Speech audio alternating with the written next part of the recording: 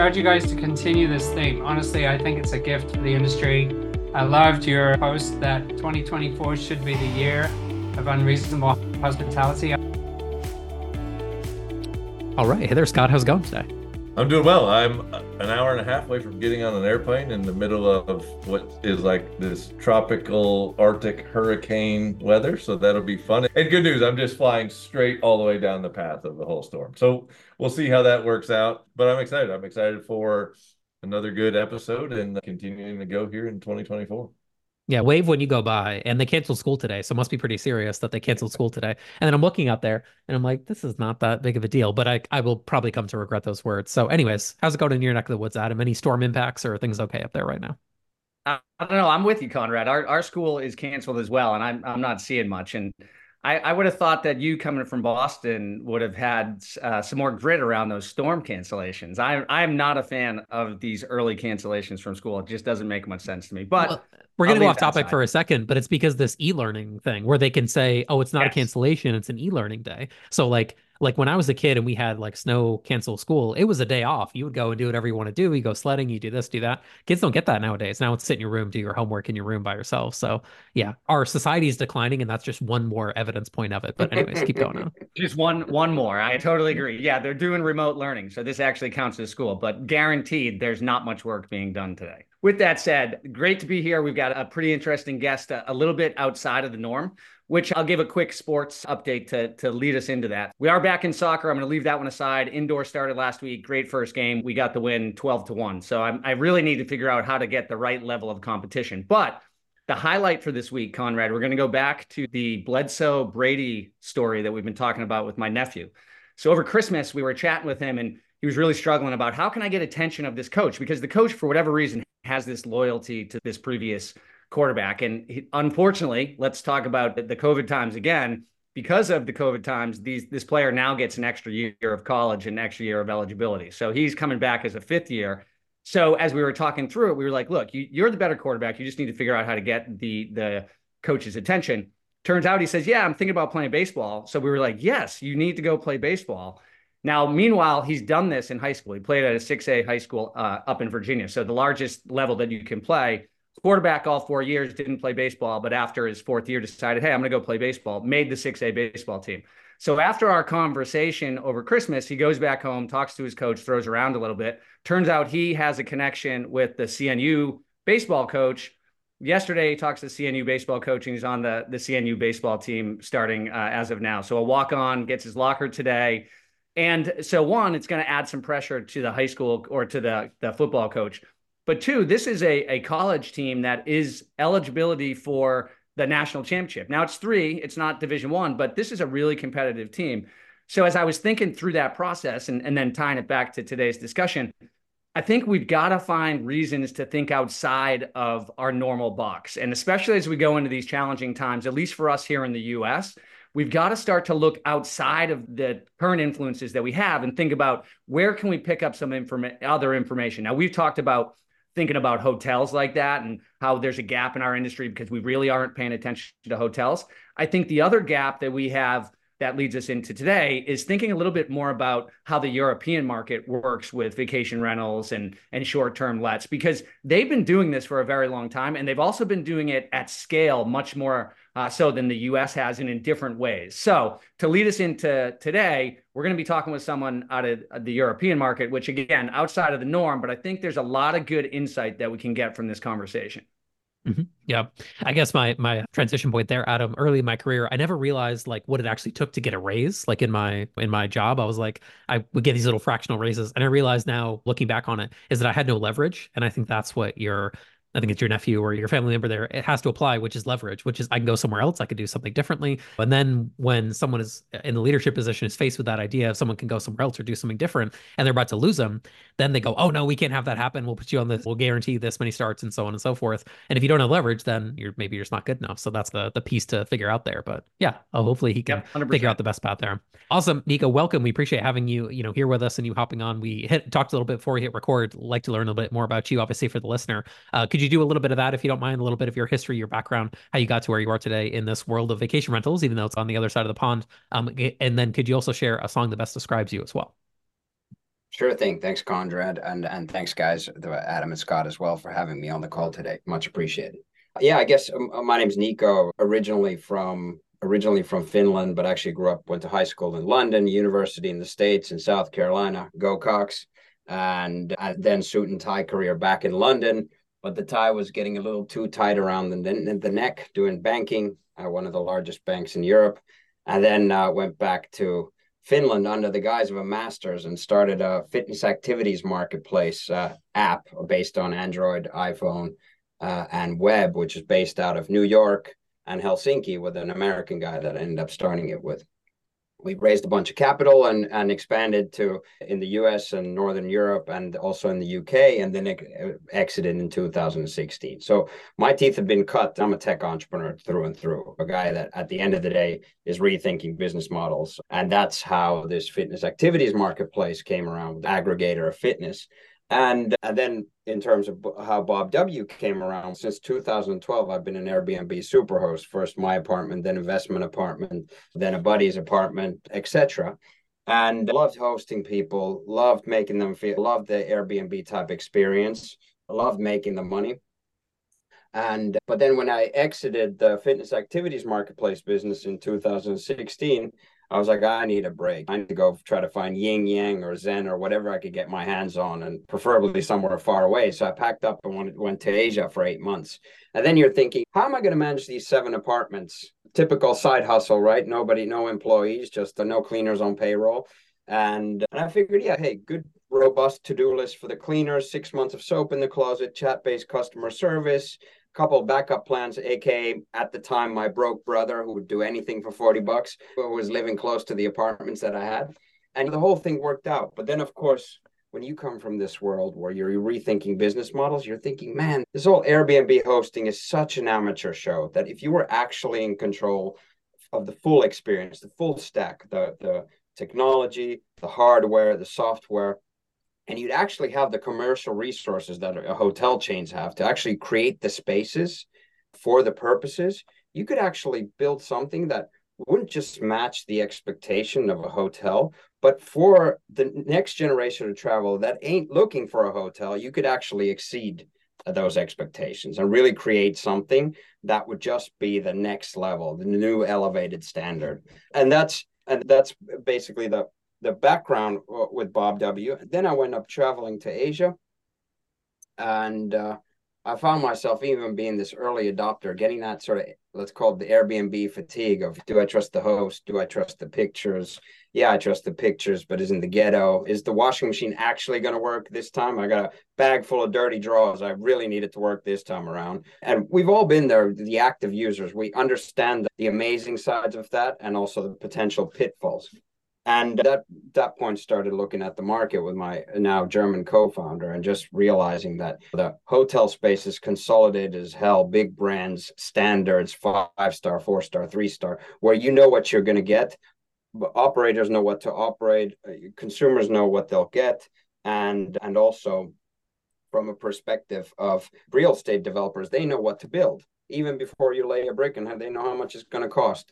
And then you contrast that with the short stay rental space. And obviously that's particularly in Europe, but more broadly, it's a mom and pop space. There's close to 4 million listings in Europe. And according to some studies, it's less than 1% like branded propositions in the whole of it. So, and then there is no brands, there's no standards, there's not even a name for it. Short stay rentals, vacation rentals, extended stay, as consumers call it Airbnb, even though Airbnb doesn't rent or own the apartments themselves. So that's when we figured out, okay, let's create Bob W, which is a hybrid, best of both worlds, best of the hotel, best of the short stay rental experience, package up into this affordable luxury brand called Bob W. And under the hood, we make the whole thing run on technology. So on the one hand, we never screw things up. And on the other hand, we actually elevate the experience. So from the hotels, we took the branded consistency, the promise of you know what you get, and actually commercial properties. We started off with individual apartments, and we actually ended up doing commercial properties,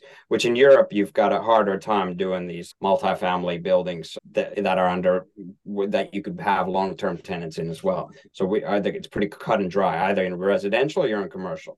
And then we took from the short stays, we took this authenticity, the live like a local part, really scaled it into the apartments, and at the same time, utilities and amenities, the kitchens, the washing machines, the dishwashers. And I built that around Bob, the best host ever. The best host you've ever had times 10. The guy speaks 8 languages, just learned the 8th as we expanded to Amsterdam with 2 properties a couple of months ago. Clearly well educated, but a man of the people. And unlike a normal host, he doesn't sleep. He doesn't take a lunch break. The guy doesn't even need to take a piss. He will answer your messages in 1 minute, 20 seconds. And he's just the best host ever. He's got everything on his fingertips. And then finally, under the hood, the whole thing runs on technology. So we average right now 50 units per property, and we have 1 FTE on payroll. Cleaners are not on payroll, but they get superpowers using the apps in their hands, where we're able to basically make them the quality control and the operational people. We don't need any front desk or any of that stuff over there. And on the other hand, we actually elevate that experience by having this amazing self-service apps that we've built, which consumers love, and as witnessed by taxi apps and food apps and all that stuff. That amazingly empathetic Bob W. And finally, marketplace. So we've got breakfast, we've got gym, we've got these auxiliary services that make us really a full service offering, but they're not at the property. They're within a few hundred yards, or they might be downstairs rented to a different party. But we've got those offerings consistently. And from that perspective, we basically have a budget hotel cost structure, and we make a lifestyle hotel ADR at the properties. But to put it in industry lingo, we're obviously a hybrid of a short stay rental player and an apart hotel or a hotel style player. And it's a mid-scale design focused apart hotel that runs on tech instead of people. Right on. That feels like an Airbnb. Right on. No, that makes sense. I like my favorite bit of that was the storytelling of around Bob, this mythical perfect host and things like that. I like that piece the best for sure. I was going to ask you actually where the name came from, because obviously Niko is not Bob, so Bob is this amorphous character. Yeah, we wanted to build around this perfect host. The whole brand, the interplay between the guests and the brand is the host, right? But we were trying to think of these Viking names because I'm from the Arctic, and at the time there was the Viking TV show, and we were like trying to do Ragnar and Kari, but like nobody could spell them to save their life, and we're like, this is gonna suck on Google. So somebody pointed out that, hey, this whole mantra that you guys keep talking about, that you're gonna build this best of both worlds concept, but the hotel and the short stay rental, this best of both worlds, like it's actually the acronym would be BOBW. That sounds like a host. We're like, shoot, Bob sounds like a really nice guy. Let's roll with that. And lo and behold, I guess here these days we're in 16 cities across 10 countries in Europe with 36 apart hotels. No more individual apartments these days, and growing quite exponentially. And should have some good news around funding that we can publicize in a few weeks. So go in place as well. So good time to be in the space, and I think we've all got an opportunity despite the economic headwinds. Mm-hmm. Yeah, I'll get some flack from my co-host if I let you off the hook on the song question, so we'll have to get to that. And then I got some other questions to go from there. Yeah, that's a good question. So I probably did the old Kenny or whoever that guy, Danger Zone from the movie, because it's just been, this whole company was started right before the pandemic started, and then Ukraine war and economic meltdown. It's like we can't get a damn break, but somehow we're getting through it. Yeah, well, you're building, in a, I don't want to say warlike environment, but Kenny Loggins' Danger Zone is a song from Top Gun. Correct me if I'm wrong on that. I think that's the case.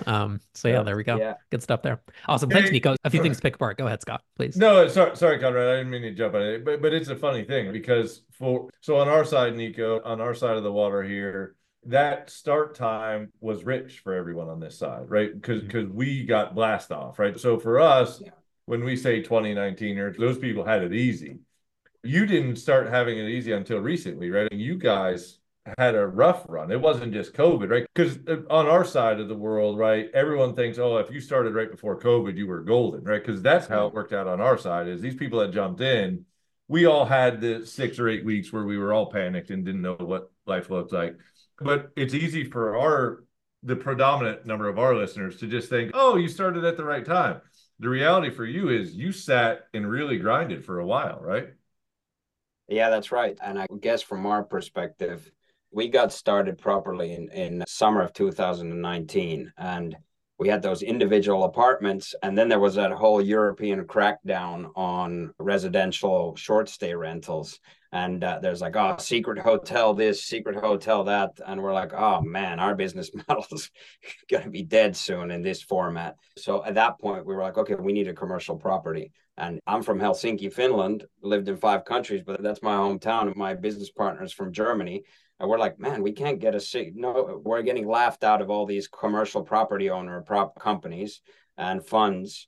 So we took a 80 mile boat down south to the capital of Tallinn, one of the smallest European countries, and found our first property here, actually. So we got started in a country that nobody had ever been at, which is actually a super developed country and the biggest sort of societies in the world. They do the elections online. I know Americans, that's a touchy subject, but but they do all of that stuff, and it's a great place to be at. But then we were just like, wow, we found our first customers. Summer was starting to be booming. Then it's October, it starts to be pretty crickets, and they're like, oh, we probably should contact some B2B customers. And then we found the B2B customers. Like, yeah, we're like, it's getting on the run, but we managed to impress a couple of investors well enough that we were able to get funding, not just to hold over during the pandemic, but take advantage of the fact that every other operator in town was panic and holding still and actually getting more supply, aka more commercial properties. Could you speak to that a little bit more about the exact model that you use? Were you going in there, and the arbitrage model is one that we've talked about before? You're leasing the whole building or renting the whole building, paying a fixed fee, and then you make the difference? Or is it, I'm going to give you X% of the revenue? How does that work? And I may realize it may be different depending on the building. The short answer is leases and management deals. Okay. Longer answer is every European market's individual, and that's a nuance around here. There's more differences than you'd have in the States, but management agreements aren't as big of a thing as they are in the States. So we'd like to do more management agreements, but they're not as readily available. I'm talking commercial building management agreements. You do have management agreements for the sort of temporary residential short-term letting.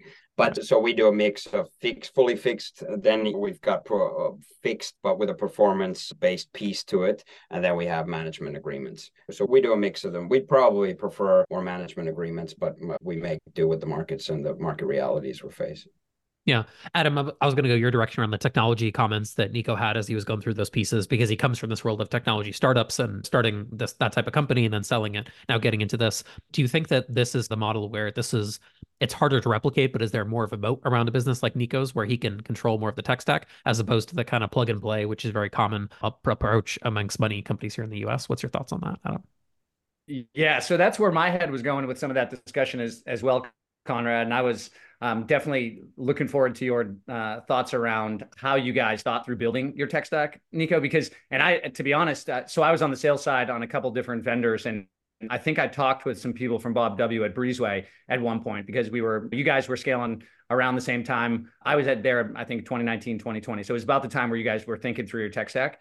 So when you were going through that, I know that there were some thoughts about, do we buy it off the shelf? Do we build it in-house? In the US, we've seen that discussion happen for a number of years. And I see pros and cons on both sides. I think that some of the boom that happened for the managers in the US also happened for the vendors in the US. And I think that they didn't necessarily use that newfound funding to continue to develop. So I think that you got some of our technology is lagging a little bit. And then as part of that, I don't think the managers were also focused on building internally as much. It was more of this, hey, how do we operate in this hyper-focused growth period where we've got a lot of people coming in, but we don't necessarily have time to think about how to build our business models. So we're in this point right now where I think we're at a crossroads where either the vendors need to really step up and start to develop again. Again, thinking about the economic times, that's a hard thing to think about because they're also thinking about how to survive. But then you've also got the managers who are trying to think, hey, do I truly rely on the existing vendors? Do I have to think about building some of this in-house? Or can I look at some new fresh vendors that are coming in that might have some fresh ideas? I see value in all of that, but I do think it's a crossroads for a lot of people right now because the economic times that we're in are going to force people to make some decisions one way or the other. So how did you guys think about that? Build in-house versus thinking about what might be existing off the shelf? That's a good question, Adam. I think, first of all, our ethos is we're a tech company operating hospitality. That being said, having been in tech for over a decade, is building stuff is a pain in the butt. And as long as you can get away with not doing it, don't do it.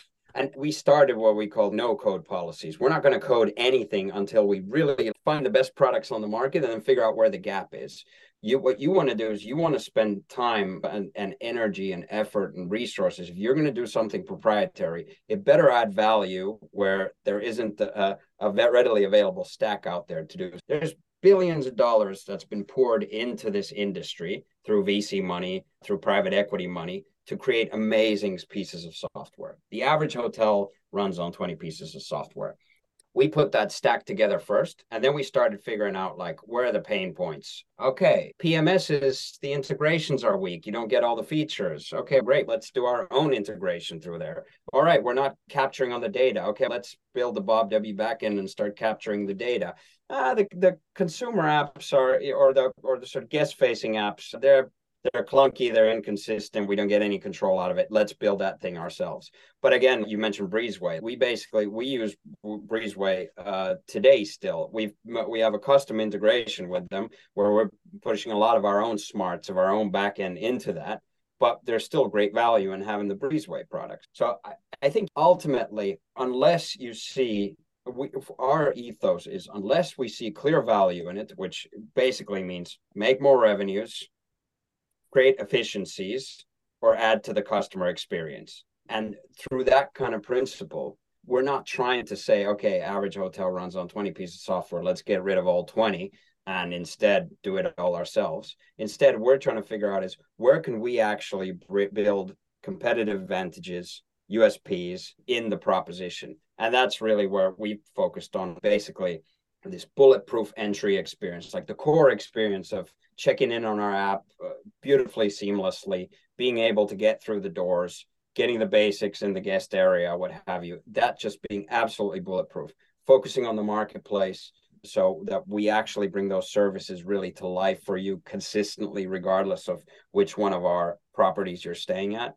And then mass customization. So we have today 100 different, two people come to the same apartment, 100 different variations to the experience, depending on what loyalty level you are. Are you coming with a kid? Are you allergic to something? And stuff just happens and we don't screw it up because it's all automatically pushed to the cleaners who don't get paid unless they hit the to-do list that it's been done, etc. So I think there's amazing stuff out there, amazing tech out there. And I think you can build a great business in this space without building the technology, because it does come at a great cost.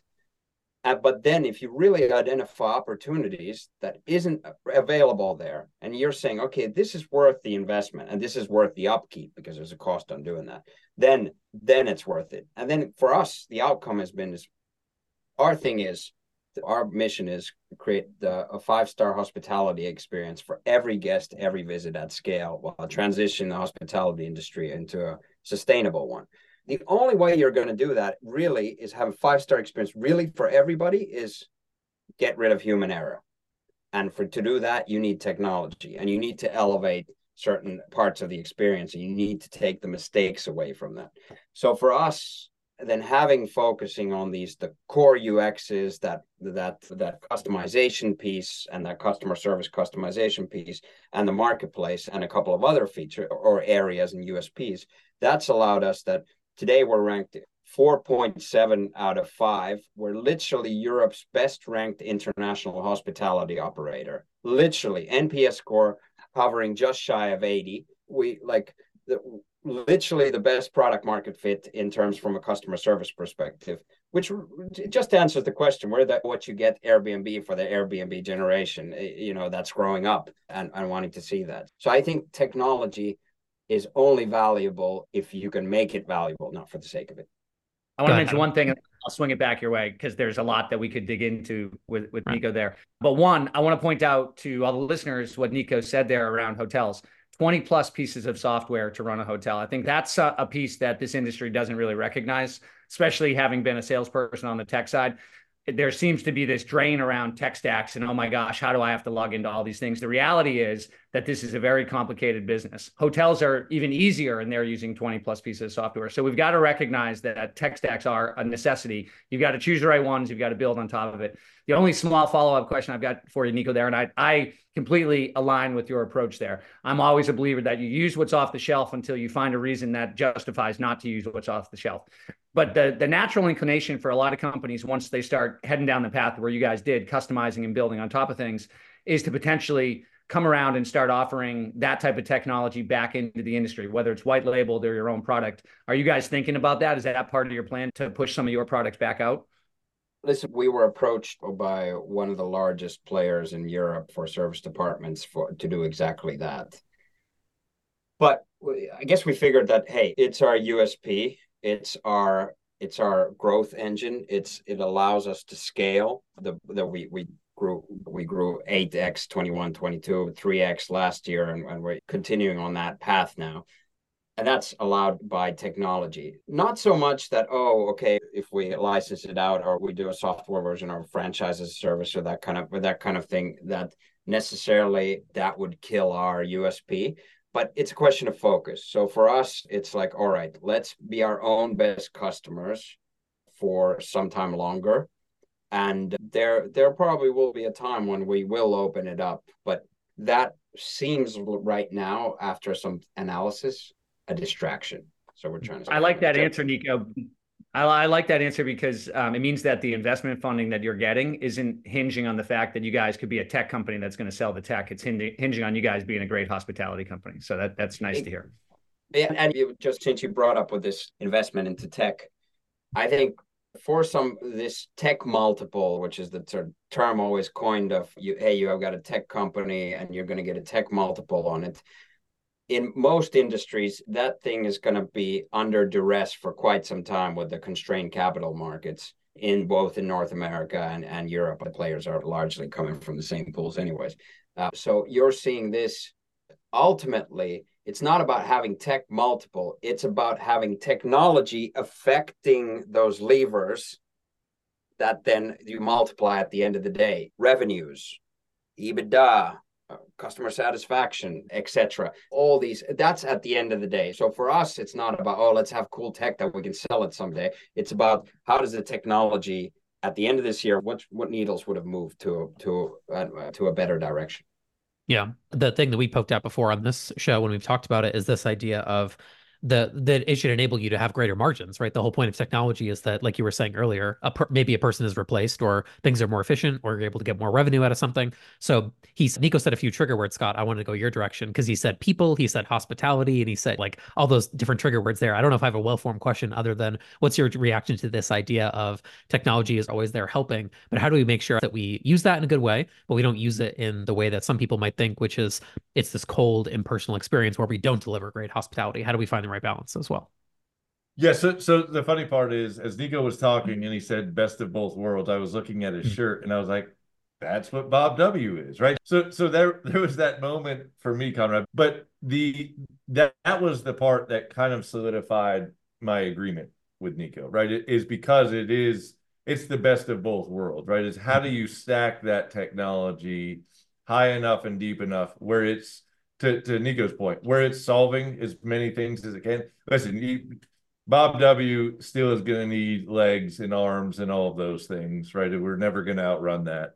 But I like the fact that Bob can carry it further than what most people can, right? I think the more that Bob W can carry it before we got to throw our hands up and say, okay, I've done all I can do.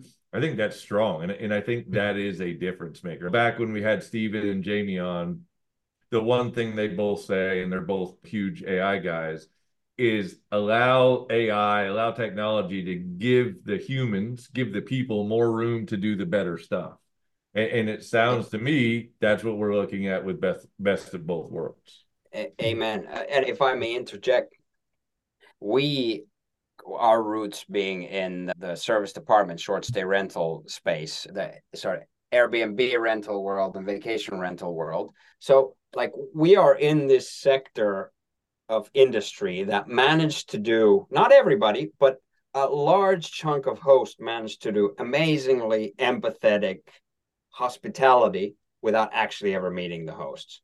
And that, for that purposes, I think this industry's or this sector is so well placed to actually take that learning forward. And you don't need that front desk. So I'm gonna use an interesting anecdote from the traditional hotel industry, which is all about, hey, you gotta keep that front desk, that face to face, so you get a chance to create a relationship with the guests, etc. And they hold on to it for dear life. So then, listen, I'm all for having personal experiences face to face. That can be a great add-on. That's one of the ways to connect with people. But if you think about it, so is really the best way to connect, have an empathetic exchange with somebody by making them wait in line, making them fill credit card details, piece of paper of the same shit you already filled once on booking.com or Airbnb or wherever, and getting a key card ready. Like, we have all that technology and that data in the customer data already available. So why spend time with that? Rather spend the time, if you really want to have a face-to-face, have somebody wait at the doors. Hey, what's up, man? Welcome to the spot. Hey, want to take really good care of you. I can drive you to a restaurant if you want. I can help you with this or that. That's a lot better way to do it. But hoteliers were like obsessed with this. Oh, we got to have the face-to-face, which is just mind-boggling. And then they said, okay, let's bring technology. And they bring kiosks. And now all of a sudden, you've got that same dude who used to be behind the desk hovering around the kiosk trying to teach you how to use that crappy UX and then print some random key cards and this kind of stuff. And now the biggest thing that, saw in a recent tech fair was a hologram front desk. Come on, let it go. We've got all the data, technology, data, everything's here, like in the phone. Come on. So we in this sector don't have the constraints of hey, this is what a 3-star hotel should do. So let's make sure we don't put those horse flaps on and think narrowly. And I think that, combined with technology, gives this sector a massive opportunity to really apply a huge rethink. It's a funny thing, Niko. You took me back to the old days, my airline days, right? Because when we put kiosks in, we did exactly what you just said. And I was reminded of it, right? It was, we didn't cut a single person. Instead, we had them all around the other side of the counter helping with kiosks, right? It was this like, no, it really needs to work, right? And we're having to put all of this bandwidth into helping people figure it out. When you look at it and go, now that was early. 3 years later, you got your boarding pass on your phone. You don't need any of it. You just walk by, boop, and you keep on rolling. There's something real to that, the forced interaction where you look and go, given the choice, they would rather not even see you or see that kiosk. Help them get past all the way. Yeah. And again, I think that's witnessed by the food apps too, and all these 100%. technology pieces. Yeah. Those kind of interchanges, they can be great, but not necessarily it doesn't add value. And that's where there are many different ways how we can have a great relationship with our guests and provide a great experience that doesn't require that traditional. Well, Niko, let's touch on that, because I know we're coming close to the end. There was 2 things there that really jumped out to me. One, when you were talking about tech just a couple minutes ago, you mentioned that you could have a different experience for everybody that came through. So that's one area that I'm very interested in. How do you collect this preferential information so you know how to tweak the experiences? And then once you do that, to your point around that whole conversation, this is something that we are exceptionally focused on, is how to continue to build this hospitality experience. How do we build the relationships with our guests? Because I think you're 100% right. Huge opportunity, but I don't know that many people have done it well up to this point. It seems like what you guys are doing is definitely working for you guys, at least based on the scores, but also based on the anecdotal stories that you're sharing with us. So 1, how do you collect the information? And then 2, how do you think about those hospitality experiences being so tech enabled and having a little bit more of that hands off? Where do you insert that hospitality touch? Well, first of all, we have our check-in app, which is used by 100% of the customers, where we get your real email address, your real phone number, and we start with Bob. And it's very casual, chat-based. 80% of our customers respond to our chat messages, which is WhatsApp number one. If that, then the backup moves to SMS. And if it doesn't recognize an SMS that the message didn't go through, then email's the last one, because that's the sort of least interactive format. So we create that relationship. And then first time you fill up that data, believe it or not, we remember what you said next time, which is, I know it's really tough for old school hoteliers to believe. You go to your favorite hotels. Is this the first time you're staying with us? No, it's the 10th, but thanks. And we remember all of that. Then from a customer service perspective, we've got tools as well where we enrich your profile depending on what kind of answers you're giving us. Then, of course, you have the marketplace where you might have made purchases or preferences. I need a baby crib, etc. Then we've built a loyalty program. So we tier you in different tiers. And then through that, you'll either get things that you expect to get, extras and perks, or then what we call Easter eggs. We do a bunch of surprises. And that kind of goes into it. Actually, let me take a step back. Then that gets then relayed into our system. If it's a digital thing, like we have what we call automated upgrades as a surprise or as a paid feature. So if you're a certain loyalty program member, we'll just upgrade you and say, hey, Adam, just happy to have you here, man. We decided to upgrade you. Of course, in the back end, we're figuring out, are we actually going to sell that apartment? And if not, it's an easier upgrade to do for you. But then, so if it's digital, it happens in automation. If it gets passed on, it goes to the cleaner apps. So we're able to actually then automatically, because your profile is associated with a scent allergy, the cleaner gets, 502, we got to remove the scent from it. Oh, by the way, that same guy is a VIP level 3. So take VIP welcome gift from shelf B7 in the storage unit, and then brings that into the apartment. And here's how you get those, be that baby cribs or be that allergenic pillows or be that a surprise or an extra product that you purchase that you need inside the apartment.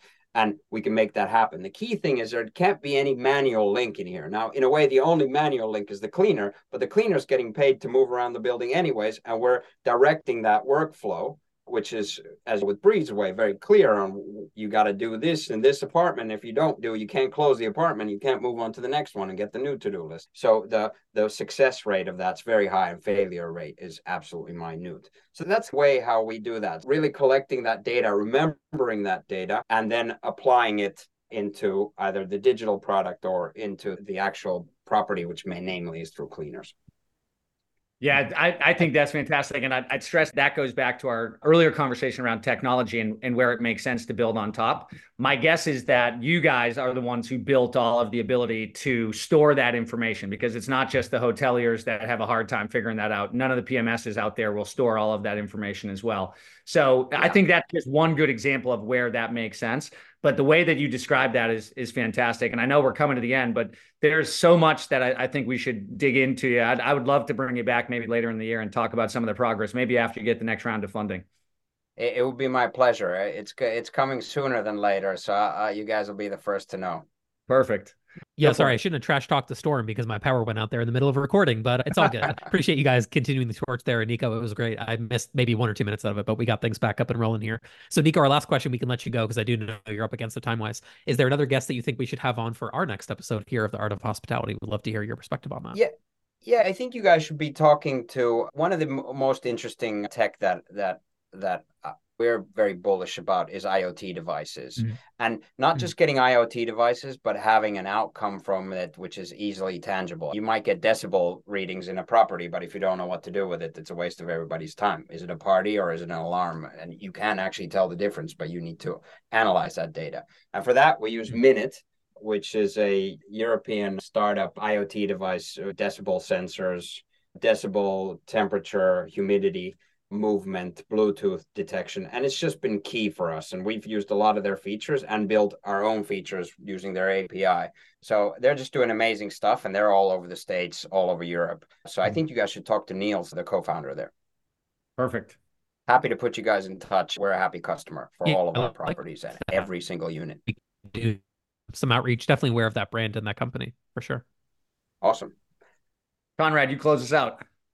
Yeah, absolutely. Thanks so much for your time, Niko. Really appreciate you being here with us. Thank you. We know you got to catch a boat is our understanding. So travel safe, and we'll talk down the road. Thank you so much. That's it. Thanks a lot, guys. Take it easy. Thank you. Appreciate it.